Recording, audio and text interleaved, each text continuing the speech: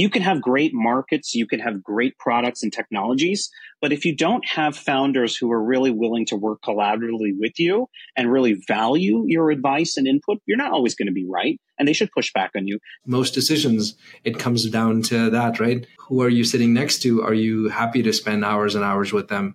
And do you feel like there's stuff you can learn from and stuff you can teach them? And it was also really important to glean is how much of the success of that person came from who they were versus are you an order taker when you're at such a large company that's a rocket ship. Hey folks, let me just start by saying that this episode is full of gems. And if you're like me, you probably want that notes app out. We take a fun approach this week where I had not one, but two guests, a funder and his founder of choice to talk through everything from building trust and partnership to getting to that IPO. Today's episode features Somak Chattopadhyay, who launched Armory Square Ventures in 2014, an early-stage VC fund focused on B2B software, mobile, and technology-enabled services in what they called under-ventured regions. And Vikas Mehta, COO of ACV Auctions, one of the first of this generation's B2B marketplaces to go public, a digital marketplace designed for the wholesale transaction of automobiles. Since its inception in 2015, Buffalo-based ACV, yes, Buffalo in New York State, has facilitated over 750,000 transactions for 28,000 dealers and commercial partners.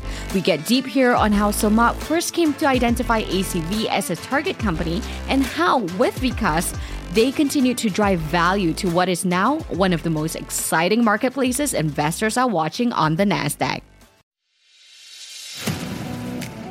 Welcome to Billion Dollar Moves. I'm Sartan Spellings, and on the show, I travel across the globe in search of the unexpected leader.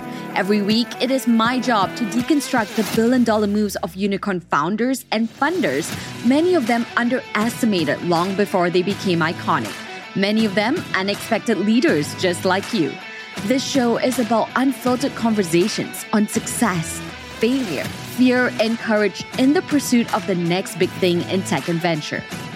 Now, before we hop in here, I have a quick favor to ask you. About 80% of the listeners of this podcast have yet to hit the follow button, and it would really help me out if you would smash that follow button wherever you're tuning in from.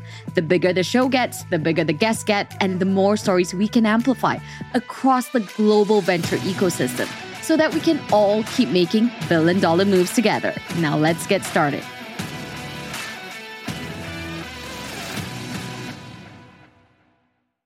I want to start with Somak. Tell us a little bit who you are, what brought you to this work, and then we'll pass that on to Vikas as well. Sounds great, Sarah. We're really honored to be on your podcast today. I think your focus on uncovering stories of people and regions that are overlooked is something that really appeals to us. And this is ultimately, we believe, as Armory Square Ventures, which is the venture fund that I founded in 2014, we have always been excited about backing underdogs, people who haven't been given their fair chance to tell their story. So we're excited to have a chance to do this today. I've been a venture capitalist, Sarah, since 2005.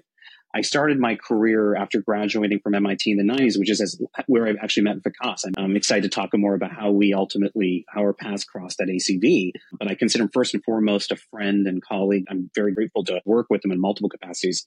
We started Armory Square Ventures in 2014 with the mission of backing under-ventured entrepreneurs in secondary cities. So I started my career initially in two tech startups, a company that was called shopping.com that was public and was acquired by eBay. I was an early product manager and business development manager there before I moved to a digital health startup called MedTower, which was a knowledge expert network for the healthcare industry. Moved to Edison Partners, which was then called Edison Venture Fund, which has a similar thesis to Armory Square Ventures, where it has always historically focused on backing high growth entrepreneurs in secondary cities across the mid-Atlantic. So I really cut my teeth and learned about venture capital at this fund that has been around since the 1980s. And I continue to work with multiple people in our team today who are with me from my Edison days, which we can talk about later. And then I moved over to Tribeca Venture Partners in 2007. Tribeca Venture Partners is now one of the more well-known venture funds in New York City tech, focusing on B2B software. Was there for 7 years before I launched Armory Square Ventures. Today, Armory Square Ventures is nearly a decade old. We have numerous companies across our three funds. We manage about $100 billion in capital across our funds. And we're focusing on leading rounds in high growth startups where we have so much conviction about the team and the market that we would quit our jobs to work for those CEOs full time. And when we go through the ACV story where Vikas will give his perspective, that was very much the case in ACV. And our goal is to be really the first call on everything related to hiring, closing customers, raising downstream capital, with a special focus on these secondary cities where that type of capital and knowledge network and expertise is not readily available. So that's a little bit about me and Armory Square Ventures. Vikas is obviously COO of ACV Auctions. I had the good fortune of connecting Vikas to the CEO of ACV, and we'll talk more about the journey of how he got involved. But I'm truly excited that he took the plunge and he continues to work with us on other companies as well at ASV as an advisor. I love the partnership that is really on show here today. And I want to pass the baton on now to Vikas to tell us all a little bit about his story. Was the entrepreneurial blood deep within you from a very young age, or how did this come about? Great to be on your show, Sarah. I'm a big fan of your work, and it just brings a smile to my face to be on the show with Somak together, given that it brings back memories from our college days. My background in a nutshell, I'm an engineer by training, graduated about 20 something years ago, moved out to the Bay Area. Pretty much most of my career has been in digital transformation. And even from back in the late 90s, early 2000s, it was about helping companies go online and access a way of reaching customers, think about back end, front end, basically new business models, everything around the consumer internet digital transformation. As part of that, I spent a decade at eBay. I was at eBay from 2008 to 2018, which was an unbelievable experience for many reasons. One of it, I moved from a product tech side of things to more general operations and management side of things. I also had the good fortune of moving abroad with eBay. So having both the opportunities career-wise and an unbelievably supportive wife, we ended up moving across Italy, Germany, and Canada in a span of 9 years. 9 years after being away and 3 kids, each born in a different country, we finally decided to deliberately come back home, which was California. And shortly after, I got a call from Somak saying, Vikas, I have an opportunity. There's a company called ACV. You got to go check it out. The rest is history. Been part of ACV for about 4.5 years. Joined when we'd raised our Series C, Series D. We were kind of in that stage. Hyper growth, tremendous traction, clear product market fit, looking to scale and go to the next level. And my experience has been mostly in the bigger company side of things. Although to your question, always fascinated by entrepreneurs and always fascinated by companies that start and then grow and scale and mature. Made the plunge, moved to Buffalo, New York, and have been here for almost 5 years. Yeah, love that so much. We are doing something new here on $1 Billion Moves where we get the funder of choice to choose their founder of choice. And ACV was the first that came to mind. I think truly it's a success story and speaks to the Armory Square Ventures thesis and theory of change. Can you sort of expand a little bit about, why you chose ACV and a little bit about the story of how you identified and surfaced this tech unicorn? It doesn't always work out this way, but we're obviously incredibly grateful to not only have had a chance to be an early investor, but to work with people of the caliber of Joe Neiman, Dan Mashevsky, George Shamoon, who we also persuaded to join as CEO, and Vikas, who was also part of the early journey. We have a strong focus on B2B software businesses that are often targeting industries in the early stages of digital transformation. From an investor perspective, when we looked at where the automotive industry was in 2014,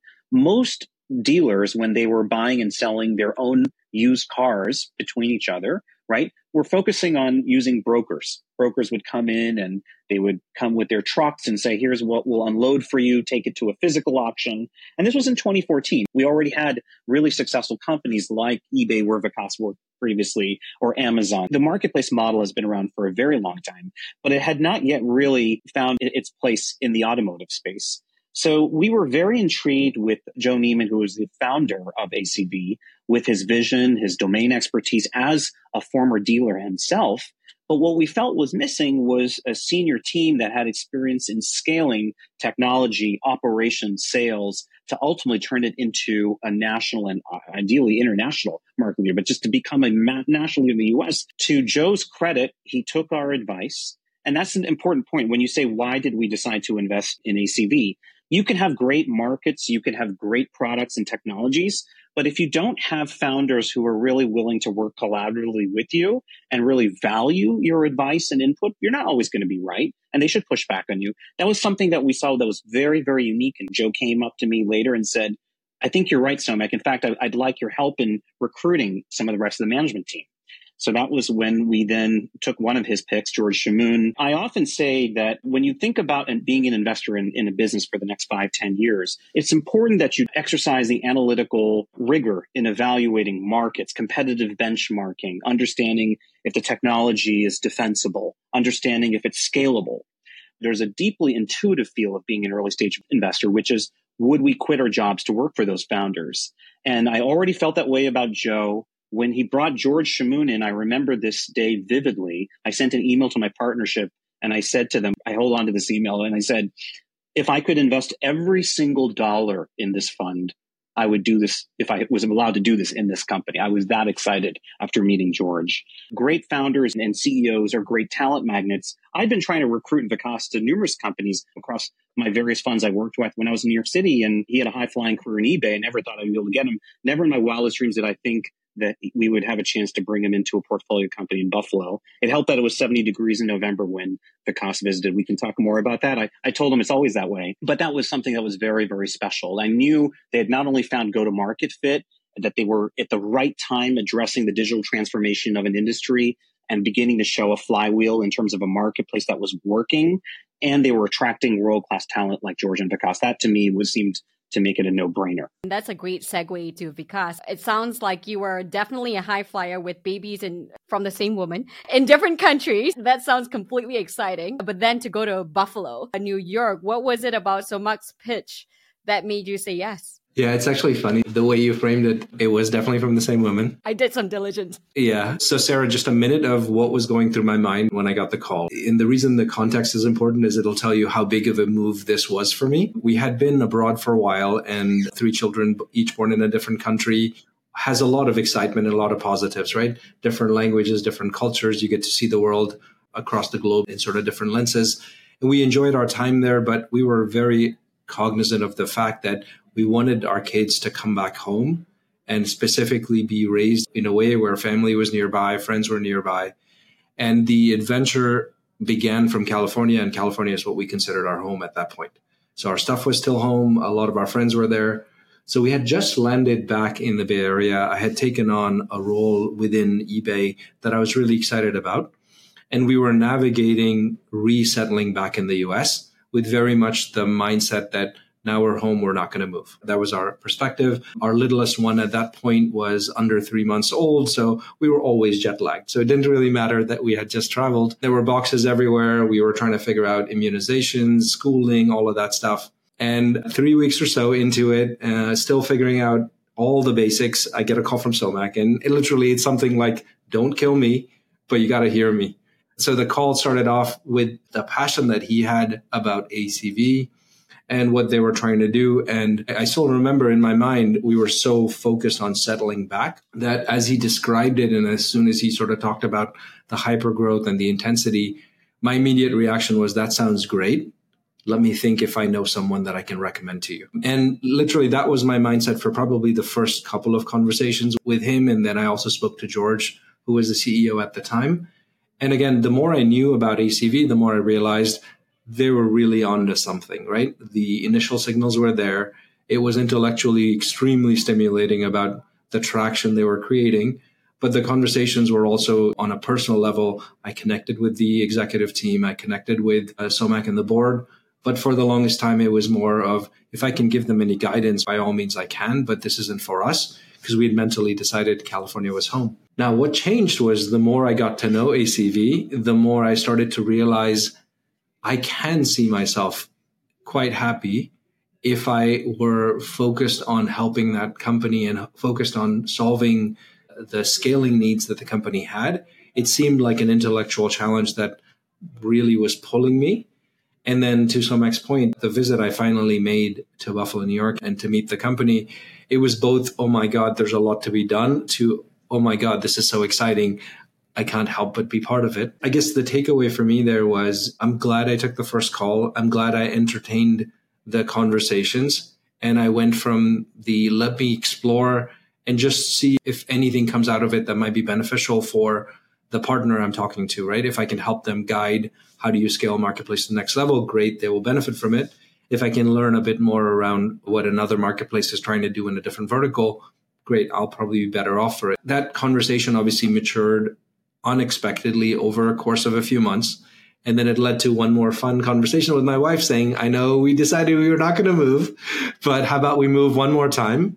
And so we landed in Buffalo, New York, which, by the way, for all the brand about how cold it is, which it is a few months a year, very cold, it's a great place to raise a family. That's awesome. What a story. Use this opportunity as well, using your lens. Can you tell us a little bit about the business model here, how it evolved, a unique intersection between technology and automotive, right? What you saw that was like, oh, I can't help but be part of it. Tell us a little bit about this. Absolutely. So let me first tell you what the wholesale industry is. I'm sure your listeners could benefit from at least an insider's perspective, and then how that's changing. And then I'll talk about ACV's role.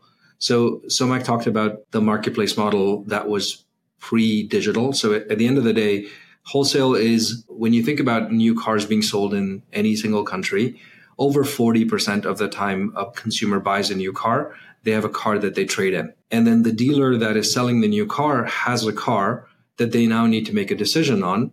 It's a used car. They need to say, do I want to retail it to my customers, or do I want to just get rid of the car and get some money for it, which is sell it to another dealer? And that's a market that's about 10 to 14 million cars a year that end up getting wholesaled. Why would a dealer who sells cars for a living decide to wholesale a car? Well, it could be an off-brand car. I'm a Mercedes dealer. Someone walks in with a 12-year-old Toyota Camry. It's a good car, but I can't really sell it because none of my customers are here looking for that type of car. Or it could be a car that requires some work, which I don't specialize in. So I need to do a transmission job or an engine job, and I don't feel like I have the time or the bandwidth. I'd rather liquidate the asset. That wholesale transaction, which again, 10 to 14 million a year pre-COVID, would typically happen at what is called a physical auction. So it would be a weekly getting together in a local, think of a massive parking lot. And in this massive parking lot, you would have buyers and sellers coming together. There would be a lot of randomness as to who shows up on a particular day, what kind of cars show up. And then the bidding would be supported by a physical auctioneer.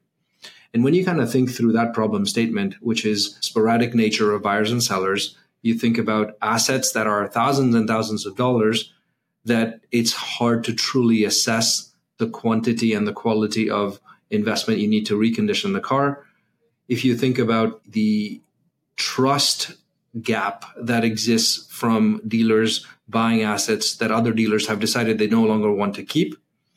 And so at the end of the day, you have effectively the classic symptoms of an inefficient market. You have a lot of volatility in terms of transaction volume. You have a lot of volatility in terms of price realization. And so the thesis was, well, if we created a digital marketplace, not similar to an eBay or an Amazon, and we had enough vibrancy, both on the sell side and the buy side, could we start to digitize what has always been, or classically mostly been, a physical industry? Now, that's the thesis at the highest level. When you go down deeper, which kind of comes to your question of what made it so exciting, there's a lot of things that need to happen for this stuff to happen digitally. So first, the asset needs to be described in a highly accurate way so that the buyer knows the condition of the car. That required investigation or investments into condition writing, requires investment into productization, and in some ways, hardware development that did not exist in the market. So ACV today has a few patents, a way for us to hear the sound of an engine, digitize it, and leveraging machine learning and AI data, identify issues that the sound of the engine might be indicating is wrong. It could be an engine knock, or it could be a belt squeal. And it's hard for a person that's hearing 100 different cars to determine if that particular noise for that car is normal or not. But our machine learning algorithm, which goes through over 1 million inspections of cars a year, it's actually quite feasible for that to happen. So the investment in the inspection was grand in terms of our vision and our ambition. And it was basically to get a level of trust and transparency on the asset that was previously unimaginable. And to get there, we knew what we needed to build was a tech platform that can scale And we needed to build telematic capabilities to augment what was available in the market that no one had. So that was sort of point number one. Point number two was we started to talk about data. And data got me really, really excited, right? It's about transaction data. It's about pricing data. It's about markets and clearing prices in certain regions for certain cars and how we could leverage this portfolio of data to try to drive success on the seller and the buyer. And so I looked at these problem statements and I thought, here we are trying to disrupt an industry. And we're not doing it just by firsthand digitizing an asset that was done physically, but we're doing it by collecting data through tech that did not exist to build a marketplace that we think could be grand and could be scaled. I'm one of those people that just gets drawn into complex problems with big impacts. From a problem statement perspective, that was it. The second one, and this is more of a sort of a statement to the team that was on the ground, I love the culture and the people I met. I think most decisions, it comes down to that, right? Who are you sitting next to? Are you happy to spend hours and hours with them? And do you feel like there's stuff you can learn from and stuff you can teach them? I was just going to say that just so I don't forget the point that Vikas just mentioned about the teaching people, right? So much about entrepreneurship, whether it's early stage or late stage scale ups, is about mentorship and apprenticeship. And I think one other area that places like Buffalo have really lacked compared to Silicon Valley is having people like the Vikases of the world who have successfully scaled global marketplaces, right? He's managed thousands of people over his career and has such a multifactional background. And that brings a perspective that you really would not find necessarily. And I'll tell you what gives me so much pride, Sarah, about when I come back to the office. I'm no longer involved with the board. I had to roll off after the IPO. That's kind of very common with early stage VC funds. Is when I go there and I have people at all levels coming to me and saying, I can't thank you enough for having introduced our company to Vikas, what he teaches me every day about how to be a better employee or a manager. I'm sure I'm embarrassing Vikas of it, but that to me is really, it doesn't always work out that way. Sometimes you can bring some high-powered Silicon Valley person and that's just going to be like a bowl in a china shop and not be the cultural fit. Yeah, I mean, that's a great segue into a question that I was going to point to you, Somak, anyway, which is, what's your criteria for hiring the best talent? How did you sort of see that fit, right? I think one of the key themes that has emerged from a lot of our conversations with top CEOs and top funders is if you see a gold-plated resume, but the fit is not there, do not hire them. I'd be curious to hear about your strategy as that investor, being an activist for the company, how you chose the right talent there. Again, the caveat will be is that it doesn't always work out this way, but thankfully we've been right more than we've been wrong, and especially more recently. Like if I look at the kind of how I learned about the whole talent business, I think that's really the most critical piece of adding value, Sarah. As an early stage VC, I know you have a lot of experience in VC as well. And I think that's truly where you create the most value at a seed and Series A stage. Let's start with maybe some of the lessons learned, the things that didn't work out, right? Earlier in my career, I would bring people sometimes to companies or introduce them, and they might have been very successful at Google or Meta or Oracle, big name companies. But to move from that sort of environment to an early stage startup where you have to be really motivated not only by cash comp, but by equity risk, and not where everything isn't working together. It's not structured, right? It's very dynamic. It's chaotic. A lot of executives at larger companies don't always make the great transition. And it was also really important to glean is how much of the success of that person came from who they were versus are you an order taker? When you're at such a large company that's a rocket ship, success has many fathers or mothers, like that is a phrase people often use, right? You have to be really careful when you're diligencing someone to understand what they specifically did that could be applied to an early stage startup, and could they evangelize a technology, product, and brand when they don't have the large resources of a large company. I think what's really important, and we put this in our website, when we look at the traits we look for in executives that we hire for our companies and for ASV, we look for various traits like intellectual curiosity, grit, persistence, humility, right? When you look at markets like upstate New York or the Midwest, people don't like fast-talking New Yorkers, and I say this as a fast-talking New Yorker. People would say, Somak, you've got to slow it down. But they care less about where you went to college or school. And they're like, do you truly care about the people you're working with? Do you care about the mission? Or are you going to come into our city? Are you going to work at our company for 2-3 years, make a lot of money from us, make money, and then just move to Florida and never give back to your community? So there's a variety of things that we look for. It's not just a talent and skill, but it's also, are they mission driven? Are they truly driven to not only solve a big problem, but in doing so, completely transform their immediate city and geography? Is that something that gets them going and makes them come out of bed every day? If you have a person like that, that person's worth their weight in gold. Yeah. So I'm going to ask this question before I turn to Vikas here. As a fast-talking New Yorker that you are, one of the, not controversial, but I guess it's a polarizing question for VCs and their founders is, how much does a VC really add value, right? What is adding value versus overstepping your bounds? And I know for Armory Square Ventures, you guys started really early on, co-led the Series A, and now have really shaped the company in a large way, even as it's gone to IPO. Talk to us a little bit about that perspective. Yes, it's a very good question. I think you're absolutely right. I mentor a lot of younger VCs, including VCs I've hired who have made the pivot from operating roles to being VCs. And such a very important point you bring up, Sarah, is that I think we can add value in certain areas, but there's certain areas where we may not be the best person to add that value, right? To be an effective VC, you have to earn the right to give advice. So early on in my career, I listened and learned and probably spoke more than I should have. And the entrepreneurs and the VCs told me I was doing that and said, look, why don't you first show your value before you start opining on product roadmap and strategy? I think from our perspective, we make bets on the founders. And so we have to really entrust those founders to make decisions. But at the end of the day, we're really their Sherpas or travel guides to help them go from 0 to 1, from the seed stage to the A and B. And we've been through that movie numerous times. So we can provide at least advice. It's just advice. We're not management buyout funds. We're not controlling these companies. And we are providing one piece of advice. They can take it or leave it. But the hope is to say, look, you've got product market fit now. We really think it's worth thinking about putting pedal to the metal. Or you know what?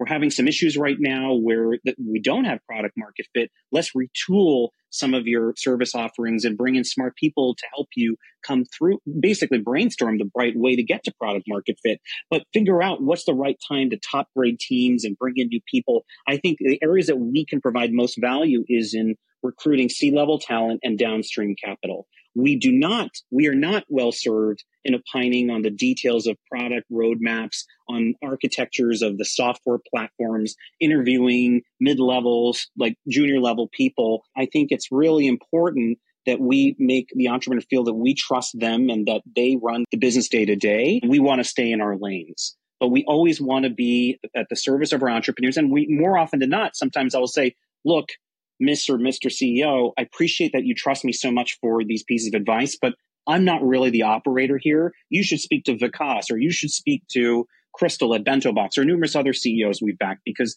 they have been in your shoes through the journey and they can give you something that is going to be more meaningful for the type of questions you're asking. Vikas, let me then turn to you. As someone that was brought in by a VC, was there any particular dynamic that you had to navigate in terms of where the product was heading or the company was heading? Were there any tensions that you can share for someone else who's coming in the same way that you are? Yeah, so I would say I've been very, very fortunate. My 5-ish years at ACV, I've probably never worked with a board that I felt was so productive, so constructive. We clearly had times when the board challenged us. I don't necessarily think there were any issues beyond kind of a healthy discussion of direction, of strategy, of pace, of investments. If I sort of look back, probably the one area that was the most interesting one was navigating through COVID. From a context perspective, it was February of 2020. The initial cases had just started to come out.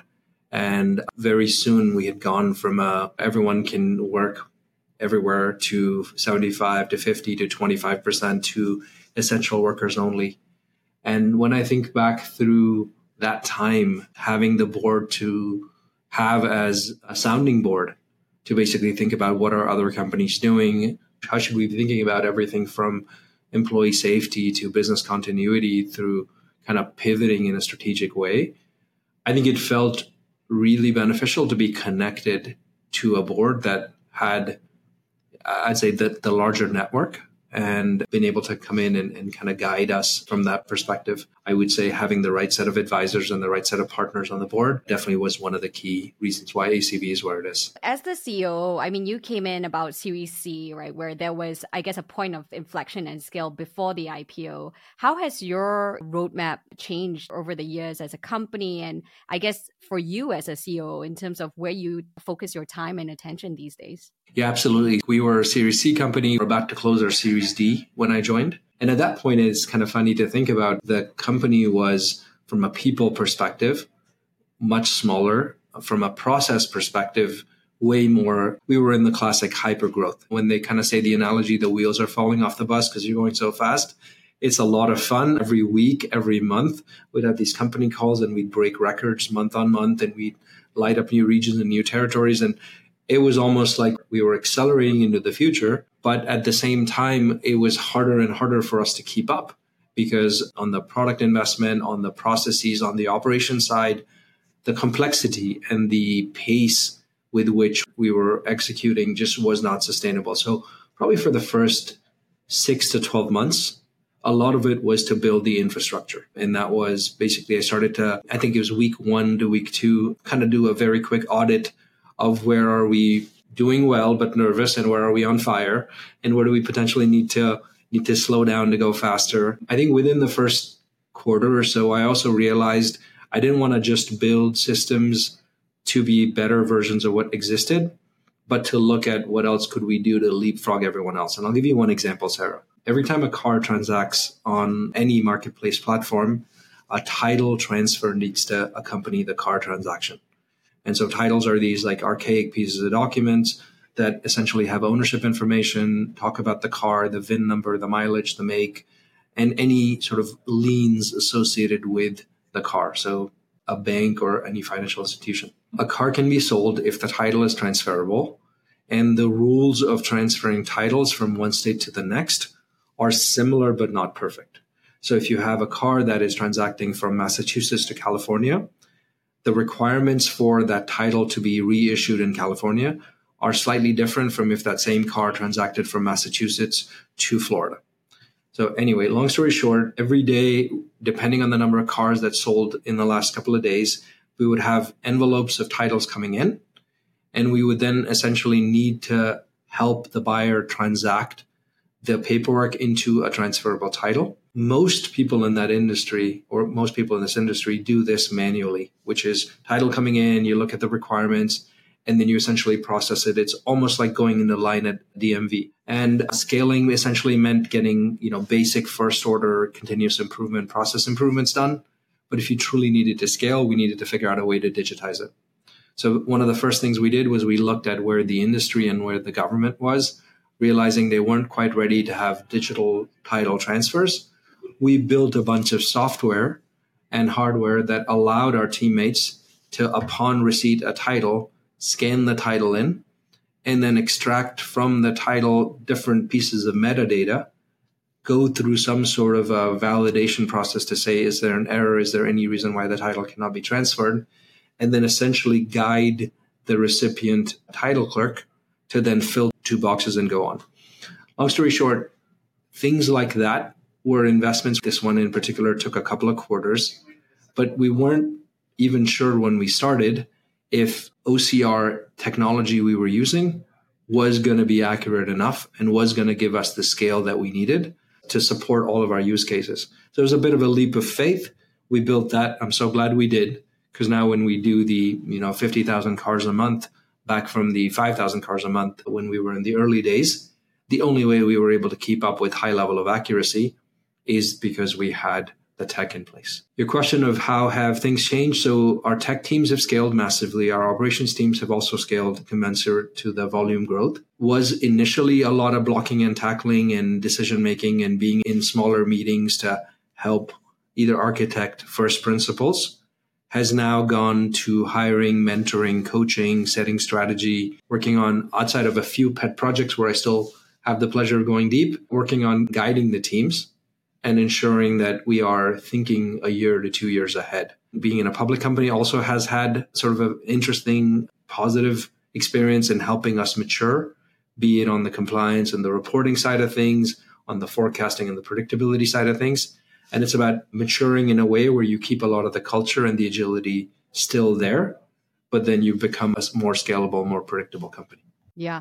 And that's a good turn for Somak. Hindsight is 2020, as we say. How do you reflect on ACV Auctions' timing of the IPO was 2021 when this happened, and the subsequent market performance to the extent that you can speak about it? Were there unexpected challenges in this process? We've been extraordinarily fortunate to be early investors in ACV, right? We invested at the Series A stage, and we continue to invest in every round, B, C, D, E. We were very much high conviction through the very end. I continue to be personally a shareholder in ACV. I feel like when you see a company that's this interesting and this exciting and valuable, like this is one that you hold for the long term. In terms of your question about performance, 2021 was a very good year for companies to consider exits. The good thing about ACV is that the thesis that they originally had when we did in the Series A continues to be the case today. And there's still so much room for upside and growth. We are, as investors, long-term investors.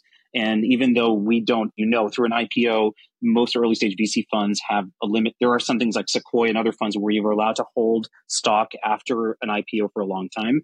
We're structured like most traditional VC funds. So we were very, very happy about the IPO. And more importantly, on a personal level, seeing the whole team there and the NASDAQ, and Vikas remembers this vividly, like it was still in the middle of the pandemic. I think we were one of the first IPOs, right? To begin ringing the bell, the NASDAQ we were wearing masks. Was before the vaccine.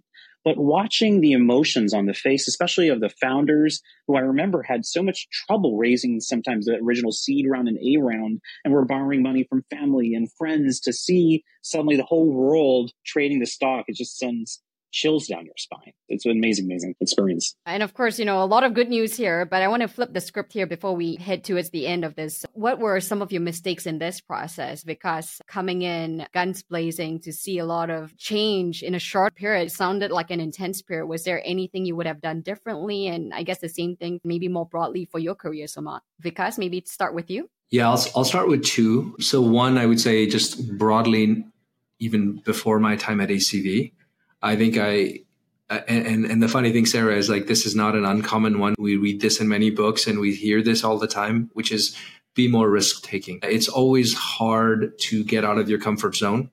And I do very much think the deliberate decision to leave eBay after being there for 10 years in a very comfortable and growing career path was taking that risk. If I sort of had to give myself advice, I would say I probably could have done it a few years earlier or at an earlier point in my career. So I would say being more risk-taking would be one that I would kind of tell my younger self. And then within ACV, I would say when there's a lot going on, it's easy to then want to do it all yourself early on. I think hiring a few key unlockers of acceleration slightly earlier than I ended up doing. And again, it's hard because you're trying to do a lot. So you think it takes time to hire. But in hindsight, I think there were a couple of key roles that have given me so much leverage that I think in hindsight, I would have benefited from getting them earlier. And Somak, how about for you? Yeah, there's so many mistakes, Sarah, that I've made over the years. And I'll try to be brief because honestly, that could be its own episode. But I think you learn so much about being an investor, right? As it relates to ACV, I think I want to bring up an example that Vikas noted about the pandemic. I think many people on the board were unclear about whether it made sense to keep a certain level of staffing in place. Reality was, we all remember this, the market kind of was tanking for a little while. And then suddenly we saw some of the most incredible growth in our lifetime. And we saw a lot of interest in people in the tech sector in particular as investors. What's interesting is that George and Vikas, but as we spent time with executives, they had intuition that things were going to turn the corner and that we should make sure we don't get too conservative about our staffing. And thankfully, we did listen in general to George and Vikas, but I think in particular, sometimes past is not always a predictor of the future. When the pandemic started, many of us were looking from a pattern recognition perspective on what was happening in 2008 and 2000, 2001. And the reality is that every time frame is different. And you also have to think a lot about intuition that the founders have, what they're hearing on the ground. That's one mistake I would say I have. More broadly, if I think about mistakes that I've made, it's often been a question of as an investor maybe sometimes being too early. Or sometimes, because we have such limited data and it's very opaque at the early stage, right? We're not investing in public company stocks. And if it was a straight line from 0 to 1, then it would be like a Series B, Series C investment, right? So sometimes you get false positives. Sometimes we make the wrong read on the people. Like sometimes people, they thought they wanted to build a venture scale business, but they realized, oh my God, especially in 2023, this is really, really hard. People's life circumstances change, right? When you're investing in people, inevitably, there is that messy middle, as Scott Belsky talks about, who the founder of Behance. So these are all things that I think all investors learn over time. Yeah. So what a year we've had. I'm sure we're all glad to say goodbye to 2023. What does 2024 look like? I mean, the automotive industry, Vikas specifically, has had significant challenges, right? An era of transformation that's still underway. But we just heard news. I mean, self-driving cars is not out of the woodworks yet, right? With Cruise slashing something like 24% of their staffing. What are we looking forward to in your industry? Broadly, we're all trying to figure it out. And I think in one way, post-COVID, supply is coming back. So we'll start to see more and more new cars being sold next year after a sort of a big plunge over the last couple of years. I do think whether it's EVs or hybrid, 5 years from now, the composition of the cars on the roads are dramatically different from what we see today. I also think there's a level of innovation that's going to follow, almost a phase 2 with some of these new vehicles, whether they're autonomous or electric, that are coming out. Yeah, and Somak, with that, how about for venture? We've seen capital dry up quite a fair bit in 2023. Are we going to see a better vintage year? Is this going to be the best vintage year yet, as we always hear? I know a lot of people say it's the best vintage year ever. I mean, I think that it's true that there are some amazing things about being an investor in that first round. I mean, truly, the pendulum has shifted more to the investor today. If you are leading rounds, like there is capital out there, there's dry powder. But the idea is that not everyone's really comfortable writing the same checks they did from a pacing perspective. That puts, for those of us who aren't triaging 100 companies, like we're grateful that we're mostly out of the woods across our portfolio. We had one casualty last year, but most companies have found a path to stability, profitability in case if they don't want to raise a round. And there's always going to be challenges. I'm sure you saw that too, Sarah, right?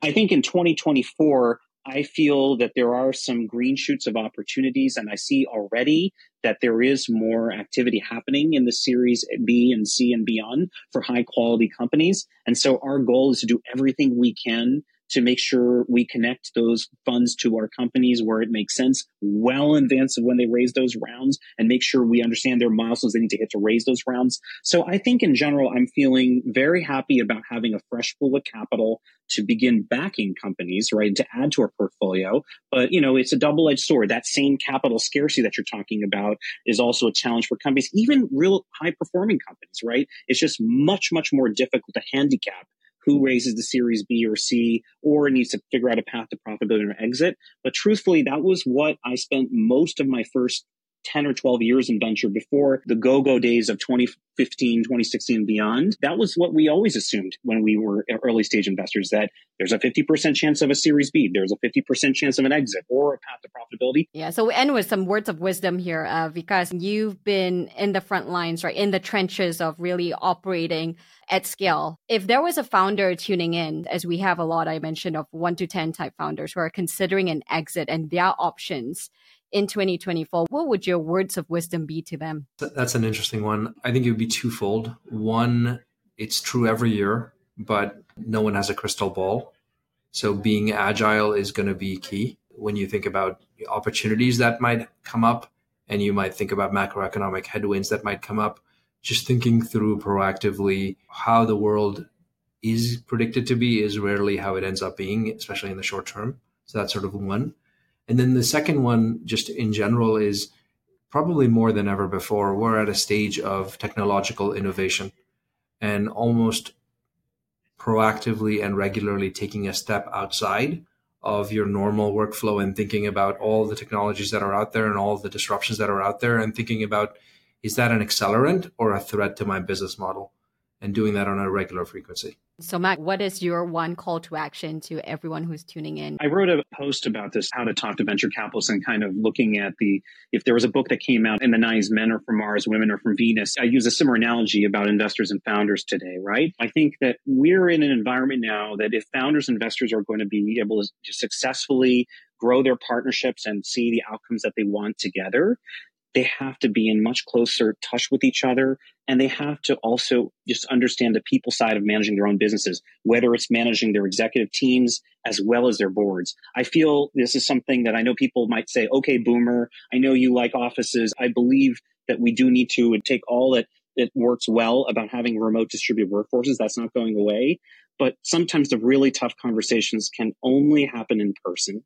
And that's something that I saw happen over and over again. We would have heated conversations sometimes, whether it's my team members. Vikas advised me in all of these situations. Honestly, I always value his input as an operator, or executives on boards. And right, like it turned out we weren't even having as much of an argument as we thought when it was over Zoom. But if we then flew into each other's cities or spent time together, had a beer, and just kind of talked it out, it just totally, it made the relationship so much more secure, and we got back each other's trust. So don't rely on Zoom and Teams or whichever tool you have as a crutch for everything. Maybe using it for your day-to-day operations is fine, and for interviewing and being efficient, but time in person, whether it's with your team members or board, there's no substitute for that, even if you've worked together for a very long time.